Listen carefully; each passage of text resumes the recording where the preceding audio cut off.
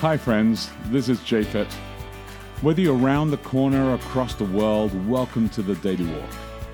I want you to take a moment today to pause in Jesus and see what new thing could take place in your life.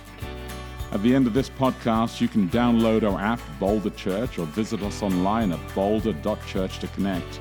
And remember, we would love to hear from you as we prepare for our messages every Saturday morning on the Daily Walk. Good morning. It's Monday, August 13. This is Daily Walk. I am Becky De Oliveira. And I am Japhet De Oliveira.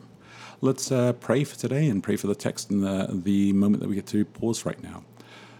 Heavenly Father, I want to thank you for the beginning of today. I want to thank you just for the moments that we have, only a few minutes right now, but moments that we have where we get to just pause in your word, get to listen to the passage, get to be able to think about what was going through Paul's mind, how you inspired him, what he wrote, and what it means for us today. I ask God for your Spirit to give us fresh insight and fresh application for our day to day. We ask this in your Son's beautiful name. Amen. Amen. Okay, new day, new translation. Romans 7, 1 through 12, this time in the New Living Translation, the NLT. Subtitle is No Longer Bound to the Law. Now, dear brothers and sisters, you who are familiar with the law, don't you know that the law applies only while a person is living? For example, when a woman marries, the law binds her to her husband as long as he is alive. But if he dies, the laws of marriage no longer apply to her. So while her husband is alive, she would be committing adultery if she married another man. But if her husband dies, she is free from that law and does not commit adultery when she remarries. So, my dear brothers and sisters, this is the point. You died to the power of the law when you died with Christ. And now you are united with the one who was raised from the dead. As a result, we can produce a harvest of good deeds for God. When we were controlled by our old nature, sinful desires were at work within us, and the law aroused these evil desires that produced a harvest of sinful deeds, resulting in death. But now we have been released from the law, for we died to it and are no longer captive to its power. Now we can serve God, not in the old way of obeying the letter of the law, but in the new way of living in the Spirit. Subtitle, God's Law Reveals Our Sin. Well then, am I suggesting that the law of God is sinful? Of course not. In fact, it was the law that showed me my sin. I would never have known that coveting is wrong if the law had not said, you must not covet. But sin used this command to arouse all kinds of covetous desires within me. If there were no law, sin would not have that power. At one time I lived without understanding the law. But when I learned the command not to covet, for instance, the power of sin came to life, and I died. So I discovered that the law's commands, which were supposed to bring life, brought spiritual death instead. Sin took advantage of those commands and deceived me. It used the commands to kill me. But still, the law itself is holy, and its commands are holy and right and good. Yeah, I have so many questions about that. Yeah, I know. I mean, there's a question that we're supposed to answer, but I just do have one. I find it very convenient. Oh, yeah, only one. That he uses the coveting one as the example, because that's the one that everybody uses, right? Because it's the only one that's kind of like, what? Like, why is that a big deal? Like, out of everything? Yeah. All the kind of minor things that people do. It's like, why would you single that out? Yeah. Because the other ones, you're not like, well, I didn't know I wasn't supposed to kill people until the law raised it. Because most people kind of have a visceral reaction to that. It is the best example that he can use, and it is the one commandment out of all the commandments that they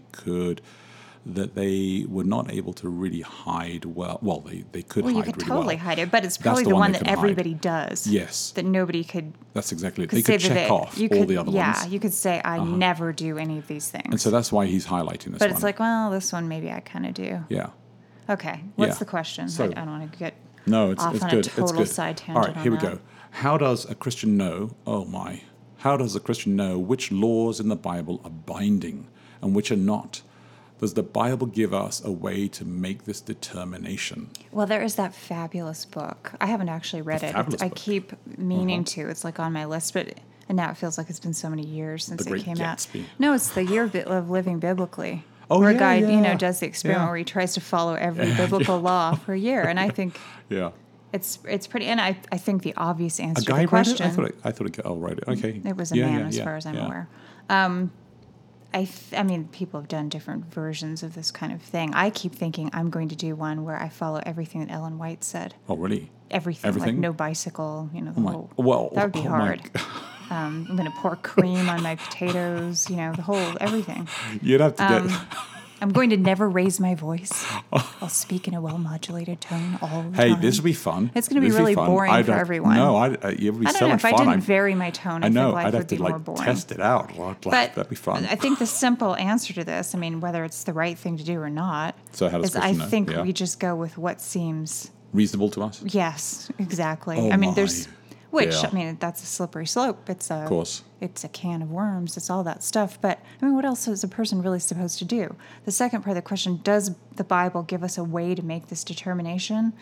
I know that you're going to say, yes, it does. And but you're I'm gonna like, say, I don't know. "No." Not so I'm gonna much. push back on that, I can see. I don't think Yeah. it really does. I No. think The Bible never if you're going explains to be like, itself. you absolutely have to follow this, then why would it be that, actually, okay, like even the thing Why are there the some example confusion? that we have in the text about the woman whose husband is dead. yeah, I like that and one. now she's not an adulteress Yeah. because he's dead. Well, Yeah. how many people do we know who are remarried and we wouldn't call them adulterers or adulteresses? But would we? Well, would we not? I wouldn't. Would we not? I'm of the opinion that sometimes things just don't work out for people, and it's not especially helpful I know. to label them for life or I think whatever. we need don't- more you of know. those special committees that look and Not investigate helpful. that, get photos. And So that I kind think of stuff. that's an example Yeah. where we use our reasoning. We use And I think what God actually seems does like- encourage us to use our yes, brains.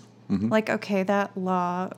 The difficulty is that there Uh-huh. are some people who read some of Paul here, right? And because Paul does talk about the law a lot, not only in Romans a little bit, a fair amount, but also in a lot Constantly, of his other letters. all the time. Yes, He does talk about the law, and that's because the world he was working in, he's trying like to the navigate. Andre Wang of the Bible.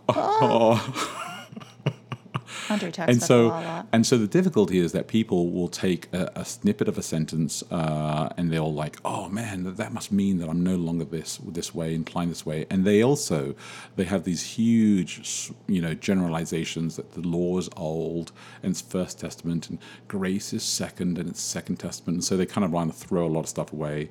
People believe that there's certain things that we kind of can discard. And so there are three main categories that a lot of Christian theologians will agree that exist. There is the moral laws, and there are the ceremonial laws, and there are civil laws. And most Christians are comfortable agreeing that the moral laws stand. They stand the test of time because they are. And I actually talked about this the other day with someone about common sense, but they were arguing that common sense is even hard to define. But the moral laws are the Ten Commandments. Well, it's funny because even morality is getting to be hard to define. It is. That's an It is. ever-shifting thing Yeah. these days, right? I personally, I look at what Jesus says and how he says that the law and the testimony of the law, and he describes everything just standing and hanging, that you should love God and love humanity. And that's what everything is built up upon. I think that's a great foundational Then start. what kind of right? love are we doing? Are we doing tough love? Oh. Or are we doing regular love? Regular love. Yeah, I get you. Like soft love. And I think I like soft love, I personally. think Paul will but- eventually help us in 1 Corinthians 13 on his softer side as he tries to You express keep his authentic. promising me this softer side, and I do not see it coming. This thing with the woman and her I know. husband, jeez. So- I had this hopeful feeling Yeah. for a while that at first he was making what I thought was the obvious point that once you've died, you no longer have to obey the law. And I'm thinking, duh. Okay. But yeah, what he means is that the person who is the recipient of whatever law breaking you're doing, if they're dead, then you no longer have to keep the law with regard to them. Which is like a kind of Yeah. a different point than... He's actually talking. He's talking. Well, I think he's trying to make a his- feminist argument, actually, because I Oh, think really? they probably would say that the woman could never remarry even if her husband was well, dead. Well, Maybe, actually, I don't know. Well, actually, the story of the marriage is just a metaphor that he's using inside here to relate back to a bigger story that he's trying to pull in, which is actually the story of the Exodus, which is because he's talking right at Why the are you beginning using here. marriage as a metaphor? Well- isn't he talking about an actual marriage? No, I think What? I think what he's talking here when he says "dear brothers and sisters," he's beginning here talking to the Jewish people, his people, and he's saying, "Look, you and the law. Oh, I want to talk to you guys because this chapter is actually about that." But time. So look, Okay. let's pause Yeah, right now. I'm We've got utterly so much to talk. confused by that. I know, isn't that great? Thank you. The Bible does explain. It does help. That and we should look at that, and you guys should look into it. How does a Christian know which laws in the Bible are binding and which are not? Does the Bible give us a way to make this determination? I'd say yes. It does. Nope. But you can look into that, Not really. enjoy, and look after each other, live love, and we'll connect tomorrow. Hey, thanks again for listening to the Daily Walk podcast today. Hey, if you have any questions, reach out to us online at boulder.church. And if you can help support us, please feel free to give online at boulder.church/give.